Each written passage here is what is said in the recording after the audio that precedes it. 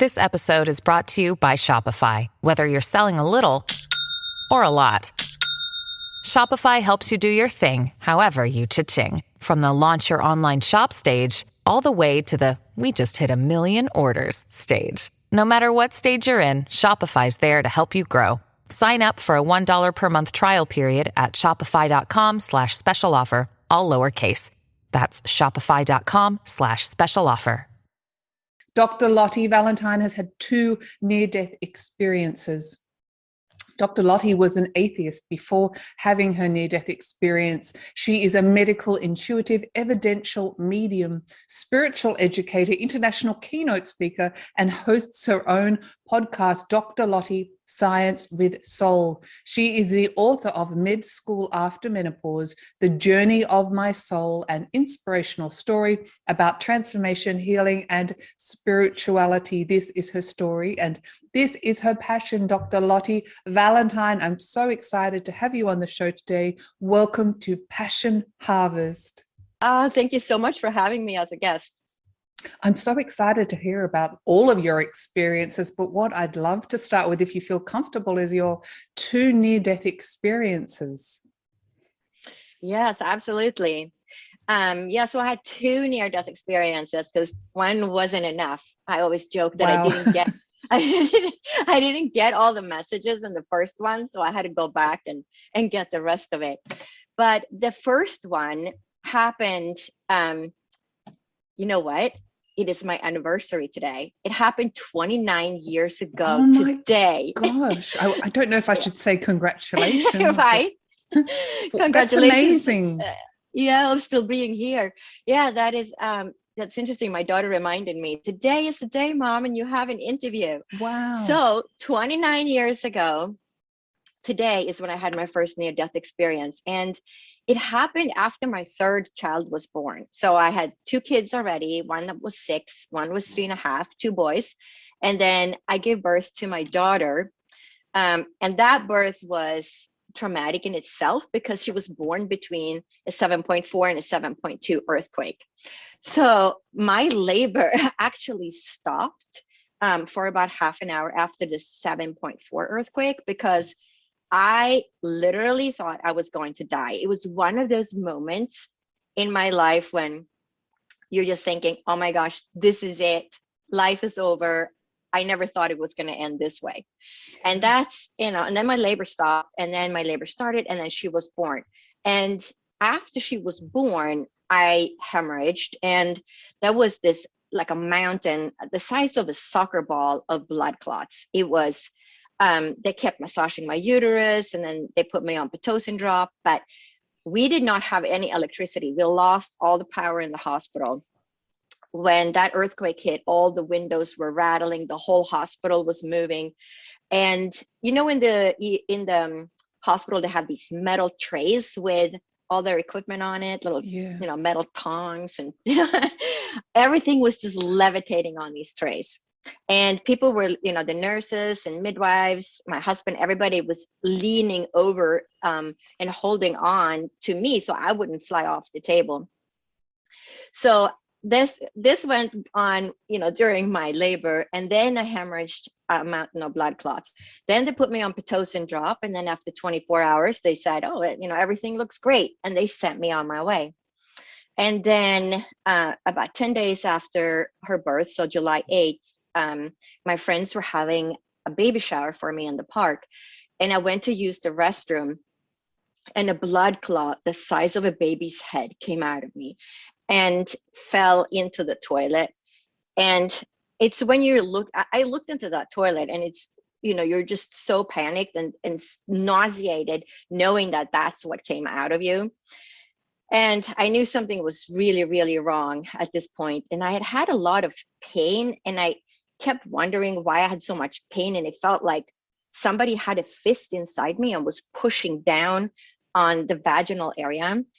And, thinking like, well, I was a big baby. She was born on her due date, but there were no really complications except that I had hemorrhaged after birth.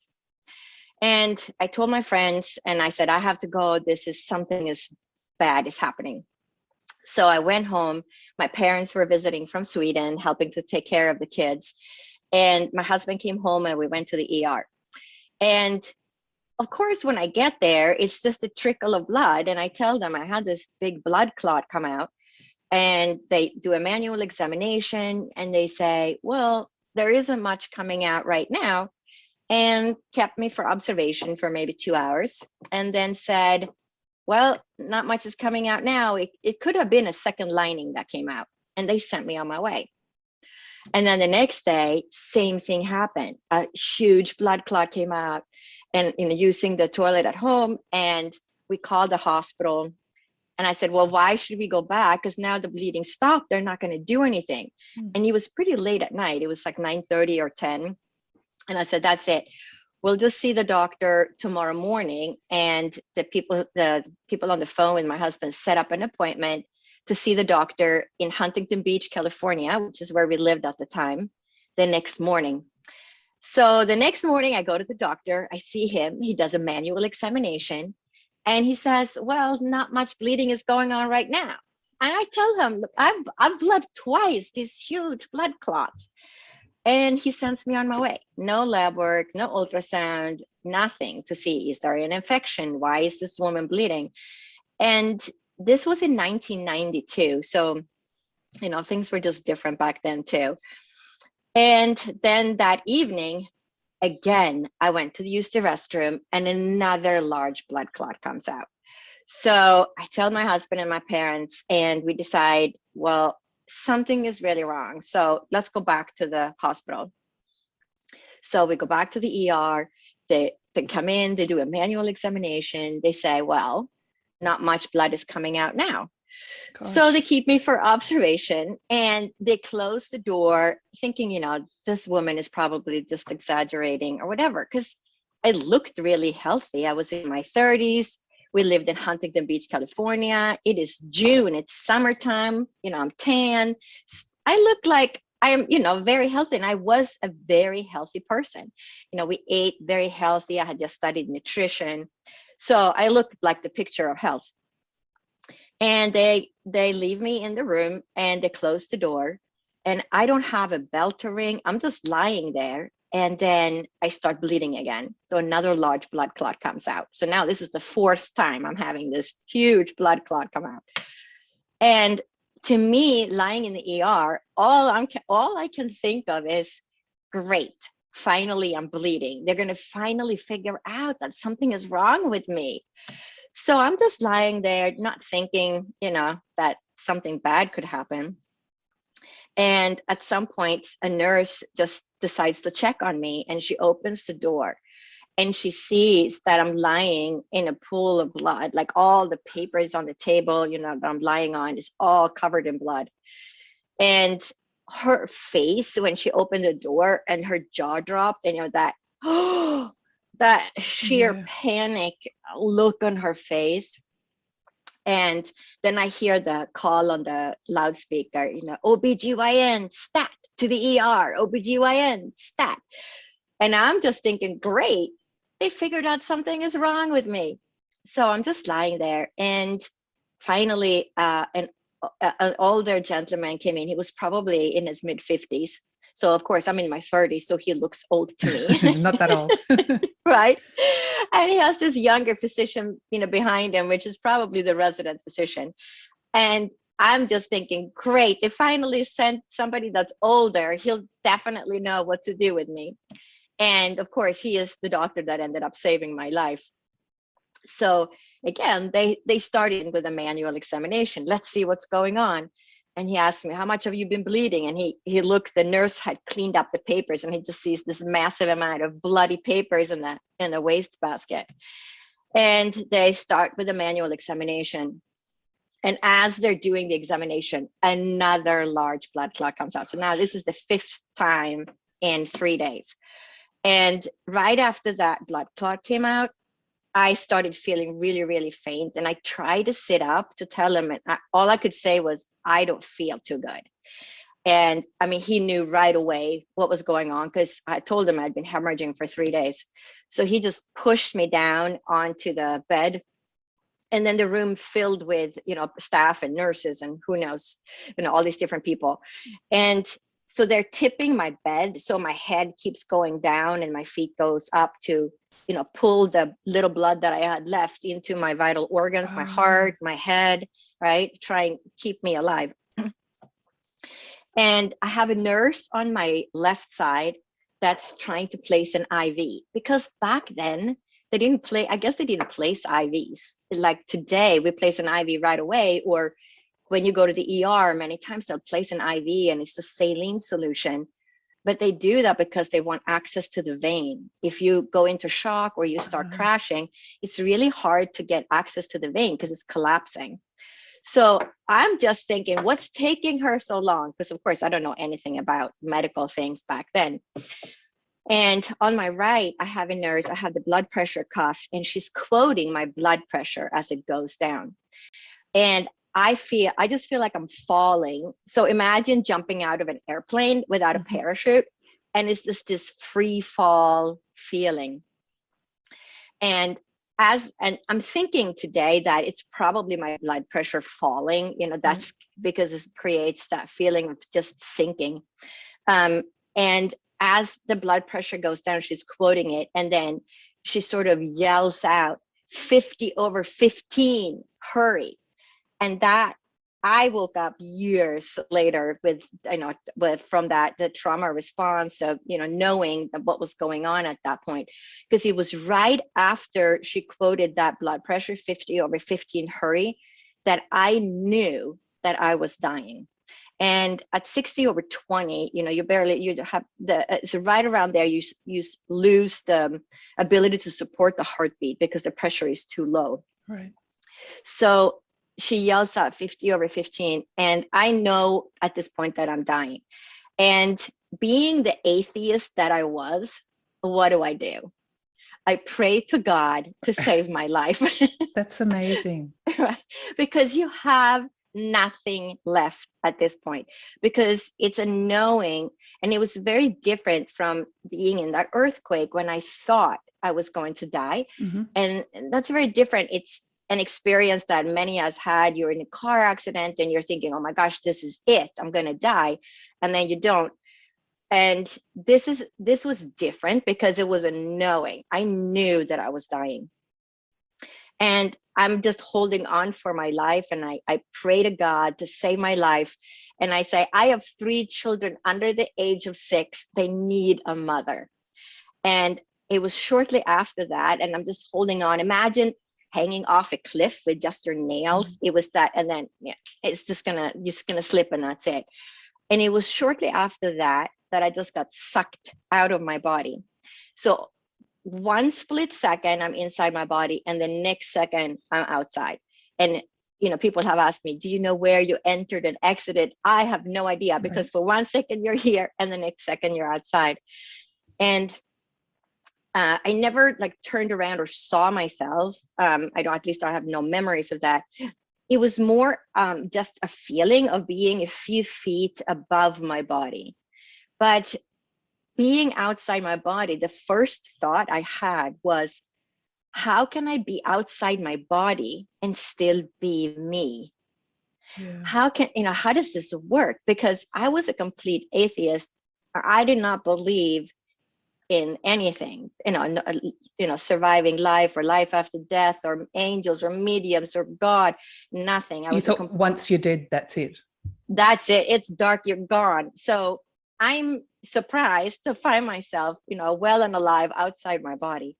But once outside the body, there was also a feeling of this unconditional love and peace, but also a knowing that there was no time on the other side, that you have access to past, present, and future information all at the same time.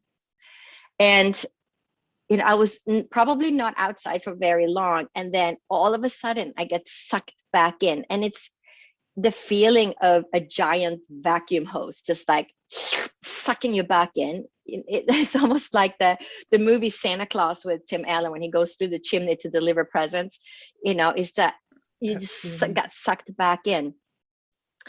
So one second I'm outside, the next second I'm back inside. And it's just, it happens faster than you can describe, because it is in a split second that that release happens. And it's just 1 second you're here, the next second you're back.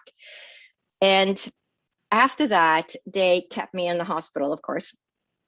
And the clairvoyance, so after this experience, already I started to become clairvoyant, clairaudient, and clairsentient, and we'll talk more about that later. Oh, I love but that. Yeah, but then the next day I was in the hospital, and I was really confused about what had happened, because I didn't believe in any of this, and I struggled, for years. That must just be my brain. It was just a loss of oxygen in my brain. My brain made all this up, and I really did not know what to make out of it. And then my sister-in-law had just passed away 10 days earlier. And for some reason, I'm lying in this hospital bed, all hooked up to, blood pressure cuffs and monitors. And I know that my sister-in-law is in the left corner in the ceiling, and I can hear her, and she says, "You will be okay." And so now I'm thinking I'm even more crazy, right? So then the nurse, the next morning, the day after that, the nurse comes in and she said, "Oh, did anything unusual happen to you, in the ER?" And I just said, "Nope, no, nothing," because I was so afraid of saying anything unusual, because I figured they would lock me up in the mental ward in the hospital. Gosh. Because, yeah. right? Because I was scared myself, because I didn't believe in any of these things, and it was difficult for me to make sense out of it. So then what happened is that I was really, really sick, and it took me a good 6 months. It was like a week before Christmas, and my daughter was born in like today. Well, I had my NDE July 10th, 1992. So it took me until a week before Christmas until I was strong enough to go to the grocery store, and get a gallon of milk with, 3 kids with me. And then we all got pneumonia. My husband, we didn't have any medical insurance for that entire year, because my husband's company got bought, and he had every 3 months he would get a better job, and he was trying to get his salary back, because he was, in a regional type of position. And he kept saying, "Maybe I should just stay, we'll get medical insurance." And I would just say, no, just get the next job. I'm going to be fine. I'm getting better. It's slow, but it's still going in the right direction. And then that spring I started bruising. First I got pneumonia. We all got pneumonia over Christmas, and we went to a walk-in clinic, and we all got antibiotics, and everybody got better except for me. And on my 8th day of antibiotics, I was so sick. I went back to the walk-in clinic, and they said, "Wow, why are you sicker now? You had an ear infection and pneumonia." And they took my blood, and they came back in the room, and they said, "Do you have leukemia or AIDS? Because you basically have no immune system."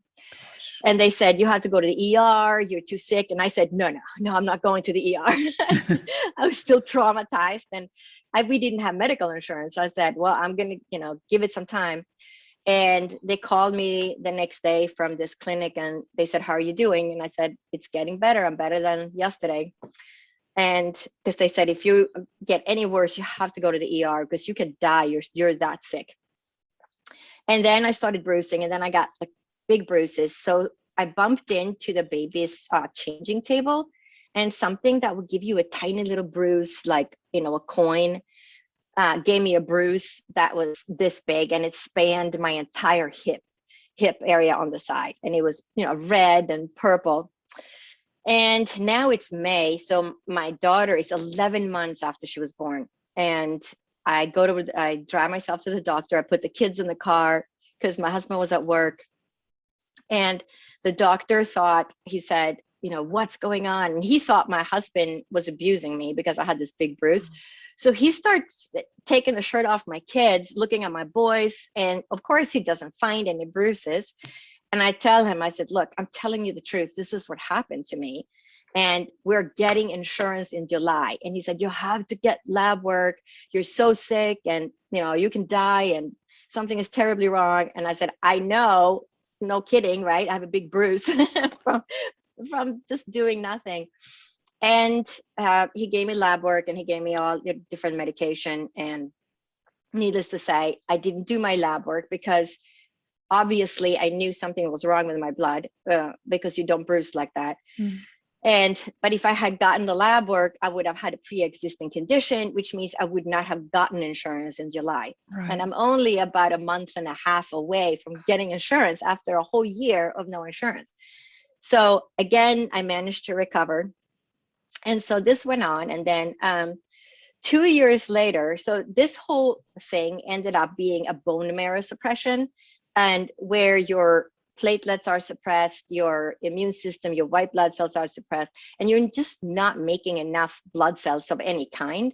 And so you get sick easily because you don't have an immune system, you bruise easily. So just me, if I put my knee on the floor, I would get a bruise covering my knee just from helping my kids tie their shoes. So this went on. It took about 6 years to really get over that. But especially the first 2 or 3 years, I was constantly struggling of feeling like I was going to pass out. I could not go through a grocery store without having to sit down and put my head down to get blood in my head. And people would come up to me in the grocery store and said, you look so white. Are you going to pass out? Are you okay? And I'm thinking to myself, oh, I got another 2 minutes before I have to sit down, because that was my existence. Gosh. And also, like, coming back into my body, it was as if my soul never merged back in with my body. And I don't know if it was, as I call it, the soul merging problem, like the soul did not attach itself back normally, or if it was because I was so sick. But what was going on was that I was constantly separating. So my soul always felt like it was going to leave. So I was always like, this happened several times a day. And it was just part of my normal existence to sort of hold on to that soul and keep pulling it back in. And so this was just my normal existence. And then at night, when it would happen, I would take my head off the pillow and pull my legs up to get more blood in my head. And so about two years and about 3 months later, it was the fall of 1994. I'm waking up at night, and this was my normal existence. So it wasn't that unusual for me. It's very hard. So I woke up, and again, I feel like my soul is, trying to leave, and I'm holding on for my life. No, we're not leaving. We're staying, because I was not ready to have another experience. One experience was enough, right? Because I'm still trying to process what happened, and I'm still thinking that what happened to me in the ER was something in my brain. My brain made that up. My brain hallucinated, because this can't happen. So here I am waking up in the middle of the night, taking my head off the pillow, and just gets sucked out in a split second. So 1 second, it's the same thing. 1 second I'm here, next second I'm outside. But this experience is completely different from the first one. So in this second experience, I just got sucked out, but it's a feeling of just tumbling through space. So imagine that you're on a spaceship and then you jump out and you're just tumbling through space. That was the feeling. I'm tumbling through space and darkness. And there's no tunnel. You always hear about people talking about the tunnel. You see the light at the end. Right. No tunnel. I'm just tumbling through darkness. And then I get to this place that I call the mid station, because there is this awareness that there are levels above me and levels below me. And I get to this place and I hear the most beautiful music. And I look around. Of course, I don't have a body. It's just my spirit, my soul. And I see a log cabin. And I'm thinking the music must be coming from this log cabin. So I open the door and I look inside, but it's empty. So then I look to my left, and it's the exact same log cabin, just a mirror image of the first one. And I look inside, but it's empty. But then I become aware of this growing white light behind me. So it's almost like you're standing in a spotlight, right? The very, very bright white light. And as the music is behind me with the light. And so as I'm turning around, I become aware that the music is coming from the white light, but there's an outline in the light of angels, and the music is coming from the angels in the white light. Wow. But I don't believe in angels. So I'm again wondering, how can this be? Why am I seeing angels and hearing the most beautiful music that you can't even make on earth? But being in this white light is being with source, or being with God, or being with whatever religion or religious figure you believe in. But I like to just call it source, because I don't like to compartmentalize into religious beliefs. But there is a knowing that I'm with source, and that light is, I come from this light. I carry this light within me, and I return to this light. And we are this light, and the light is just pure love. And so we are that light. We are this love, and we come from that light. And it's just, you're just like enveloped in this unconditional love, but it's like standing in the middle of a spotlight or white cloud, because it's just the light is just everywhere, and you are in the light, you're submerged in the light, you're part of the light. But then I become aware of two spirit guides. One is on my right, and one is diagonally to the left in front of me. And the one on the right says to the other one, "What is she doing here? She can't be here." And I say, no, wait a second. And he says, she has to go back. She can't be here. And I'm like, wait a second. How does this work? How can I be here? How can I still be me and be here? But then the spirit guide on diagonally to the left says, well, if I told you, you wouldn't remember, but you will remember this. And it is as if they can control what we get to remember, right? And so then it's like I'm standing on the moon, and I'm looking down on Earth. So I'm like standing out in space, right? Looking down. But around the Earth, there is this silvery, glittery fishnet, as I call it, because I grew up in Sweden, in northern Scandinavia and Europe. And my grandmother would lay nets in the ocean to catch fish for the family to eat. And I would be the little kid that's rowing the boat. And when she lifted these nets out of the ocean in the early morning sun, because it's early in the morning when you pull the nets, when the sun hit the fishnet, the water droplets on the fishnet would sparkle. And so this is the best description I had. This is 1994, that is what I'm seeing, a glittery fishnet around the Earth. Now that we have the internet and you can Google these things, now it's referred to as the grid. So that is what I'm seeing around the Earth. But then the spirit guide tells me that everything on Earth is connected to each other, but everything on Earth is connected up to the grid. And with that message, I got sent back. And, my whole life since then, since 2004, is really about this. And it's this second experience that really transformed my path, my life path. Why am I here? What am I doing? Right. And so that's why I always joke, it is as if that first experience, I didn't get to have a full experience. They were too quick to save my life. So we had to do it again. So they had to make me sick for a while, and then I had to go back and learn some more, because it's this experience that really propelled me to do what I'm doing today. And then after that, I started getting clairvoyant, clairaudient, clairsentient, and claircognizant. And that was something that happened over several years, over a period of 12 years, that this just transformed my life. I'm going to give you a pause in case you have any questions. I do have questions. Wow. Well, first of all, thank you so much for sharing that. And it's so hard to put into words, but you did a fantastic job. I've got lots of questions. Can I just ask you a question about the first experience? You talked about coming out of your body, and the concept of no time, past, present, and future was all there. Did you see any events in the future?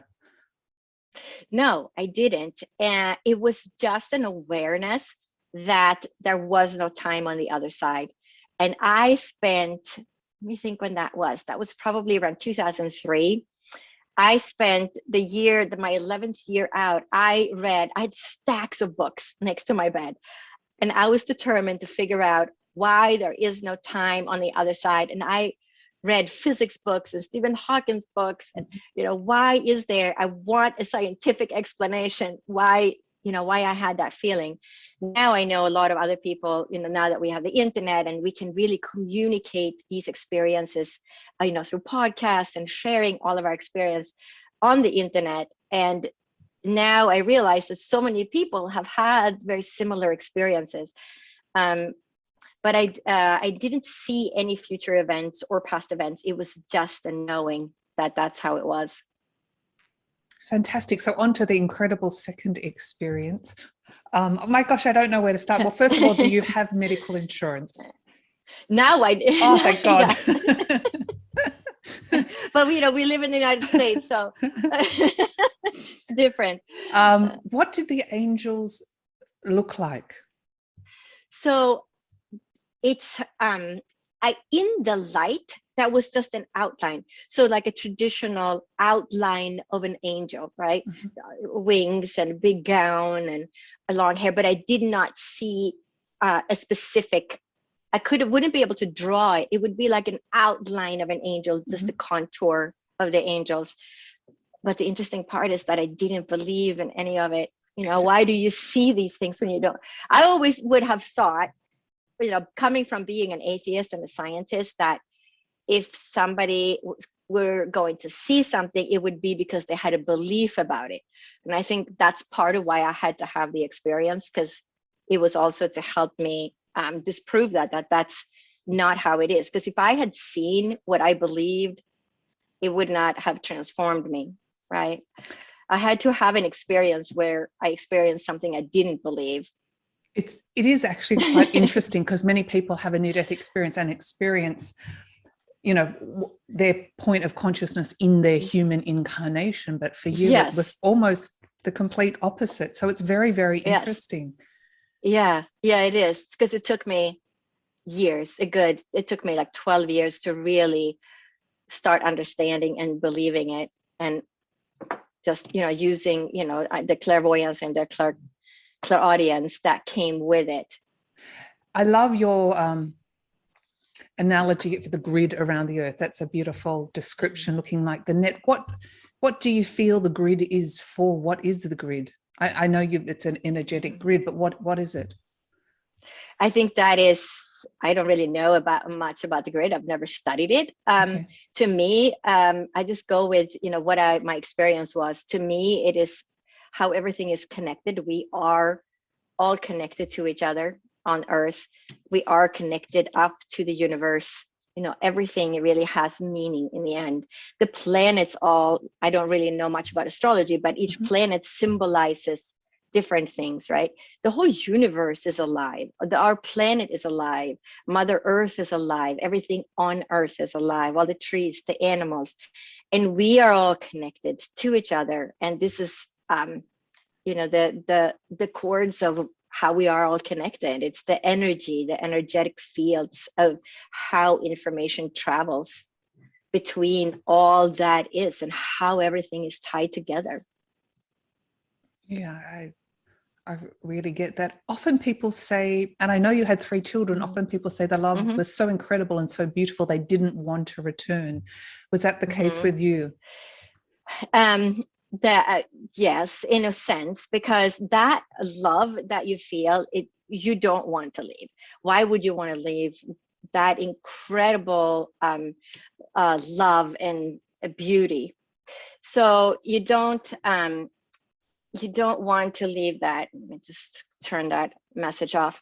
So you don't want to leave that. You want to stay there. But for me, I wanted to go back. I didn't have a choice, but my mother instinct was so strong. And it's, it's like they sort of anchored me. I always say my children are my anchors of keeping me on Earth.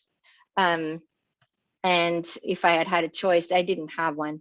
They just sent me back. So I Yeah. hear some people get a choice and they're like, I want to stay here. And then they're shown how beautiful their life is going to be. And then they come back.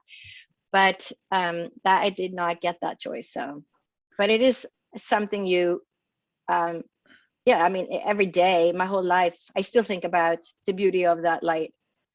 And of course, there's no fear of dying, because I know that will be my experience when I'm done with my life here. Yeah, it's also interesting, people that have had near-death experiences, the clarity of that experience never fades, even after many, many, many years. It's so clear in your mind's eye, or the Yeah, it's like feeling it in your happened. heart. Yeah, it's like it happened, yesterday, that feeling. But then I got, clairvoyant and clairaudient, and all my watches stopped, and it was, had all this electrical interference. So that first year, I put my watch on, that was probably 3 or 4 months out, and my watch stopped within 5 days. Then it took me 9 months before I was strong enough to even go into a store and buy a new watch. And I wore it for 5 days and it stopped. I returned it. I got another one, wore it for 5 days and it stopped. Returned it. And then the third time I was so embarrassed, and I got a different watch, because they kept saying, oh, we haven't gotten any other watches returned. And I got another watch. And then again, that stopped in 5 days. And I told my friend, and she said, it's not the watches, it's you. So then I realized, that I was the one causing the watches to stop. And then I walked by the television and it turned on. And I thought my children must have the TV clicker, but it was on the table, so they didn't have it. Then I thought maybe one of my neighbors were watching TV, and if they had the same TV, they had aimed the clicker so that it somehow came through my window. It could have turned my TV on. And this is a year after my first near-death experience. I went to ring all my neighbors' doorbells to ask if anybody was watching TV. They were either not home or they were not watching TV. Then I came back inside, walked by the television, and it turned back on again.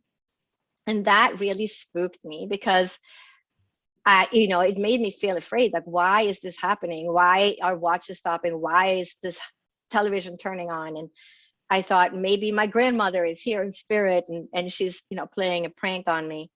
But these were just things that happened. And it took 12 years for my watch to tick 1 year. So after 1 year, my watch ticked about a month. After 2 years, it would tick 2 months. After 3 years, it would tick 3 months. And when my daughter was about 3, I had 16 or 17 watches. And I would only buy watches that had a second hand on it, because it was the only way I could tell if it was working. And sometimes the watches would start working if they had been in my drawer for a while. And so I could wear it for a few days, and then it would stop, and then I'd put it in a drawer, pick another one. So that was my life. And then at 12 years, my watch ticked for a whole year, and I said, this is it. I'm healed. And then I just stopped wearing watches for a while. So I didn't want, yeah.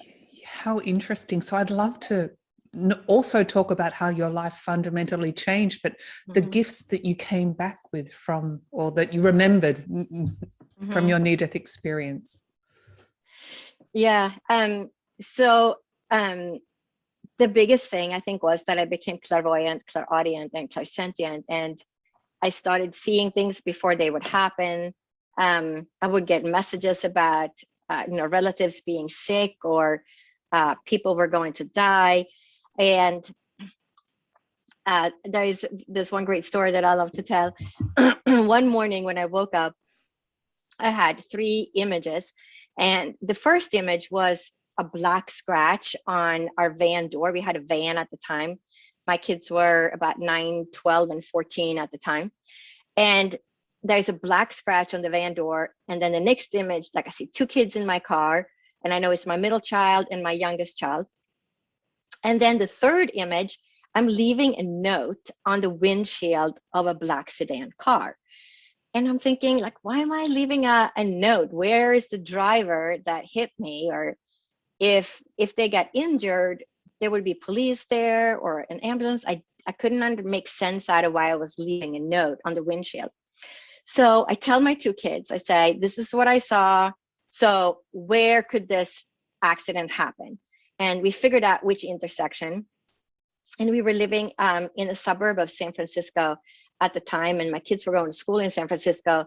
And I was driving them into the city every day. So after we crossed the bridge going into the city, we get off the freeway, and then we come down to a traffic light and we turn left.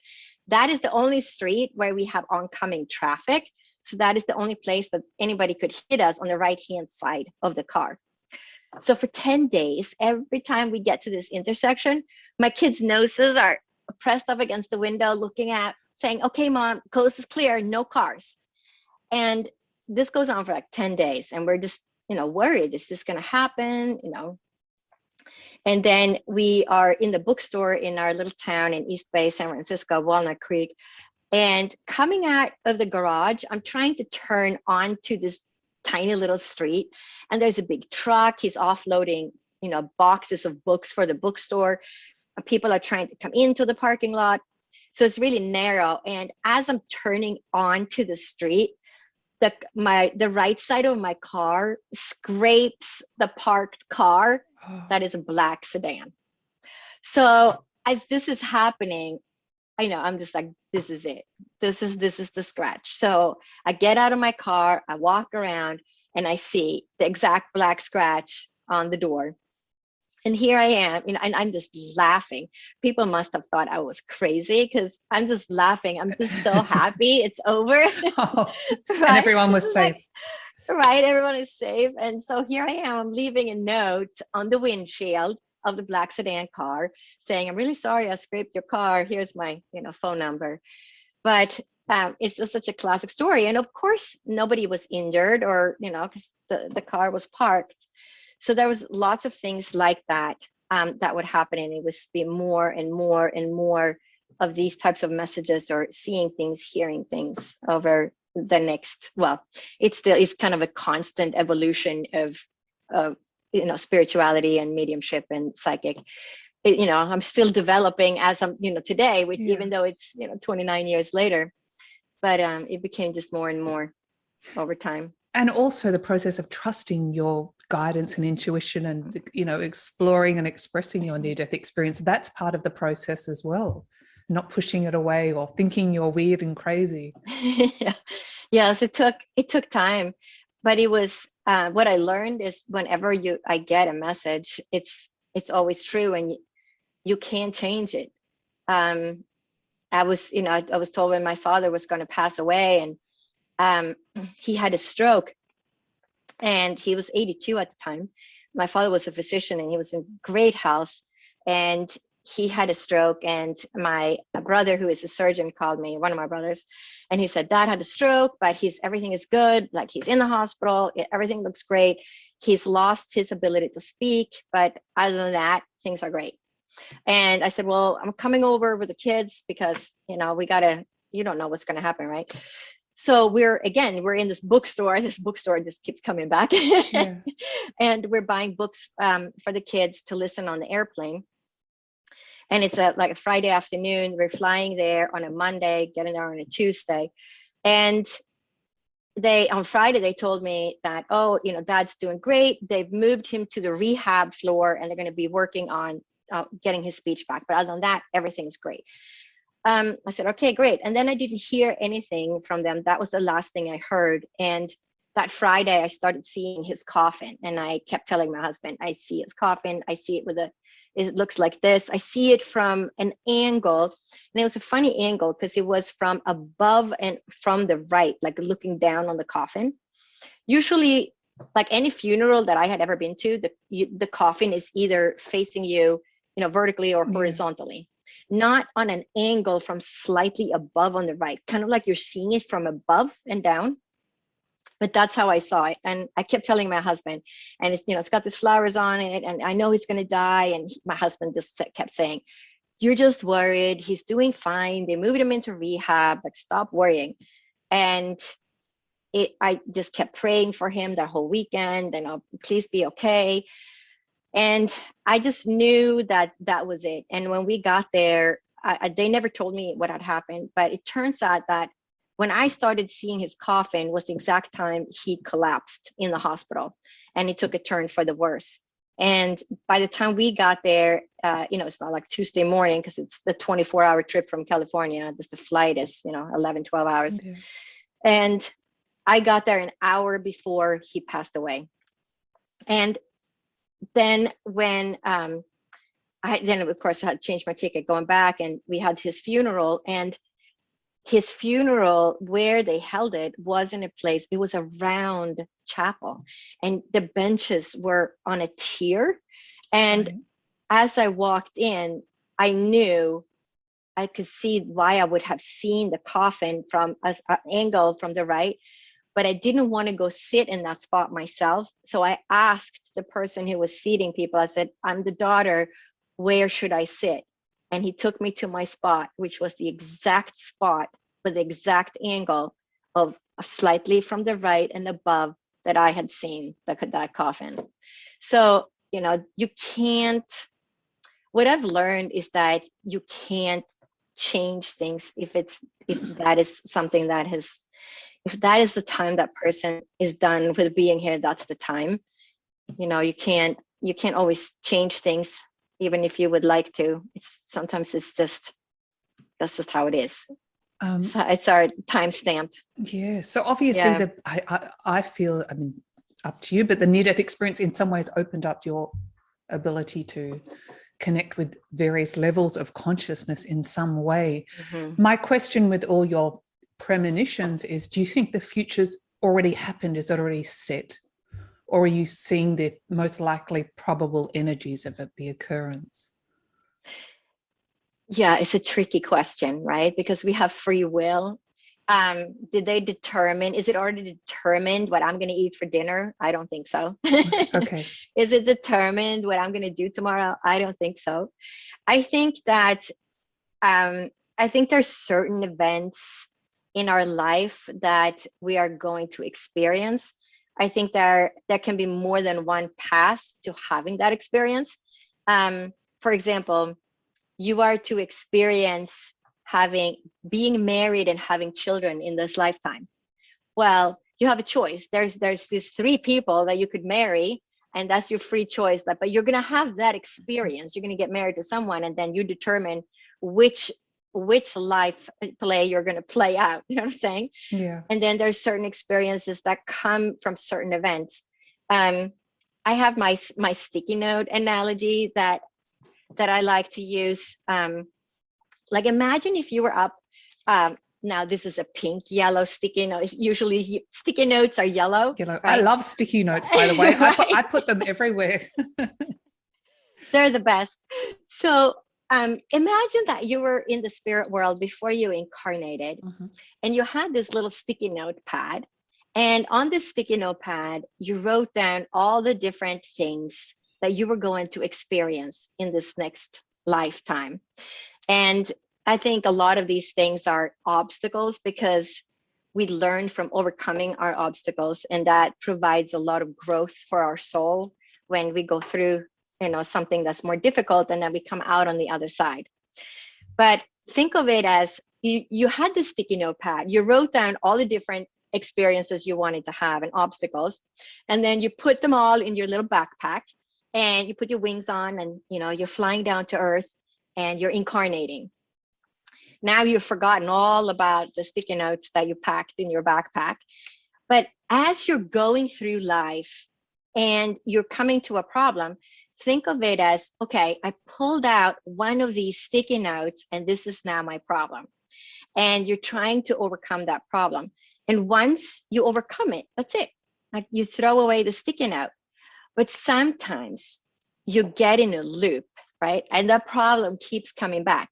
So let's say you marry someone, and that relationship didn't work out, and you remarry, you find somebody else, and you marry that person, but it's the exact same type of relationship. So that sticky note, it's still with you, right? You thought you threw it out, but then you have the same problem with the next person. So it's not until you change your perspective of that situation and you resolve that problem, and then you move on, and maybe your 3rd marriage or 4th marriage, you finally figure out that, all those other people were of that same mold. And it was for you to come to some realization about yourself and why you were attracted to that. And that could be ancestral too. And that loop, it's like an energy loop. So that energy, you keep providing fuel for that energy, and you're stuck in that energy loop, kind of like being in a hamster wheel. And it's not until you change that perspective of that problem and situation that you can get rid of that sticky note and then move on. So for each sticky note that you resolve during your life, your backpack gets lighter and lighter and lighter. And maybe, let's say we incarnated with 20 sticky notes, and maybe they said, okay, when you're done with all the sticky notes, you might be 40 or you might be 95. That's when you're done with your life. So I'm saying, so it doesn't necessarily have to be, when you're 74 years old and 3 days and 14 minutes and 3 seconds, that's it. That's your time. It might just be, something we incarnated for, and to have certain experiences to let our soul grow in this life. And it could be, depending on that journey and what that journey looks like, because we do have free will, right? So for you to have all those experiences could be, a long period of time, or it could be a shorter period of time. I love the post-it or the sticky note analogy. Yes, recycling experience is an opportunity for growth. Unfortunately, not everyone does that. And they seem to get stuck in the hamster wheel of unhappiness and keeping on that similar vibration.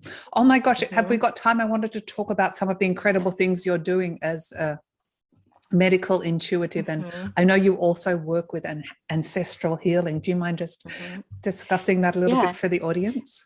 Yeah, so it started out, the ancestral healing is very interesting to me, because I started seeing things when I was working, doing readings for people, just mediumship readings, and seeing how patterns would repeat, talking to the spirit world and talking to the client, and seeing, maybe abuse in the family being repeated, down through the generations. And that's how I kind of got into the ancestral healing. And then I studied ancestral healing with Mark Wallin, who wrote the book, It Didn't Start With You. And I studied with him for a couple of months, and we had to work. There was, I think, so many doctors and counselors, and we had to do homework every week and resolve, each other's problems.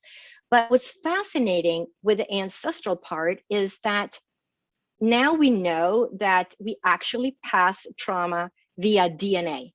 So we can prove there are several genes. I know the FKBP5 gene is one of them, where we can see if the grandfather had a trauma, that it can express in the grandchildren, right? So it passes down. They know at least 3 generations that DNA can transfer, and probably longer.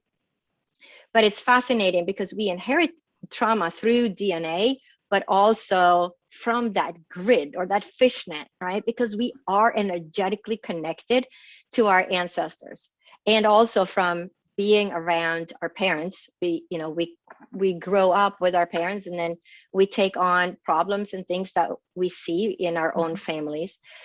So that is very interesting. And many times you can have a physical problem, you can have a mental emotional problem, OCD, you can have rashes, eczema, any kind of physical ailment that is actually relating back to ancestors, and that you've merged with their patterns or energy, right?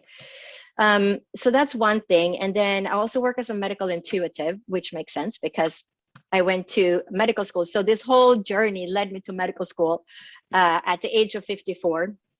Graduated in 2016, then did my residency 2018, founded my own practice in 2019. But now I split my time. So I work as a physician a couple of days a week, and I work spiritually with people. And I also run my own podcast called Dr. Lottie's Science with Soul. And I'm trying to help people bridge that gap between science and soul, because we are spiritual, intuitive creatures. And there is more to us. There's more to heal our physical self than just taking a medication. many times we have to heal. You have to work spiritually, emotionally, and physically, and we have to incorporate all of it to really provide healing for that person. It's not necessarily just one or the other. It's usually a combination of all of it in order to create healing. Also, my book. Congratulations on the book. Yeah, it's called Med School After Menopause: The Journey of My Soul. And that is available online worldwide at Amazon and other online book platforms everywhere. And that is more in depth, takes you on a journey from the beginning of my first NDE and what happened, and all the clairvoyance and clairaudience and different examples of what happened, and how I ended up going to medical school when I was 54. And then it has about one chapter about what is it like to be in med school when you're 54, which is a whole other story. Yeah. But after each chapter, there is a message and like an exercise that you can incorporate into your daily lives to help you. I wrote the book to help you transform your life and find your intuitive abilities, and so that you can find happiness, peace and happiness, in your heart, mind, and soul during your life journey. So the book is, I wrote it for the people to help other people.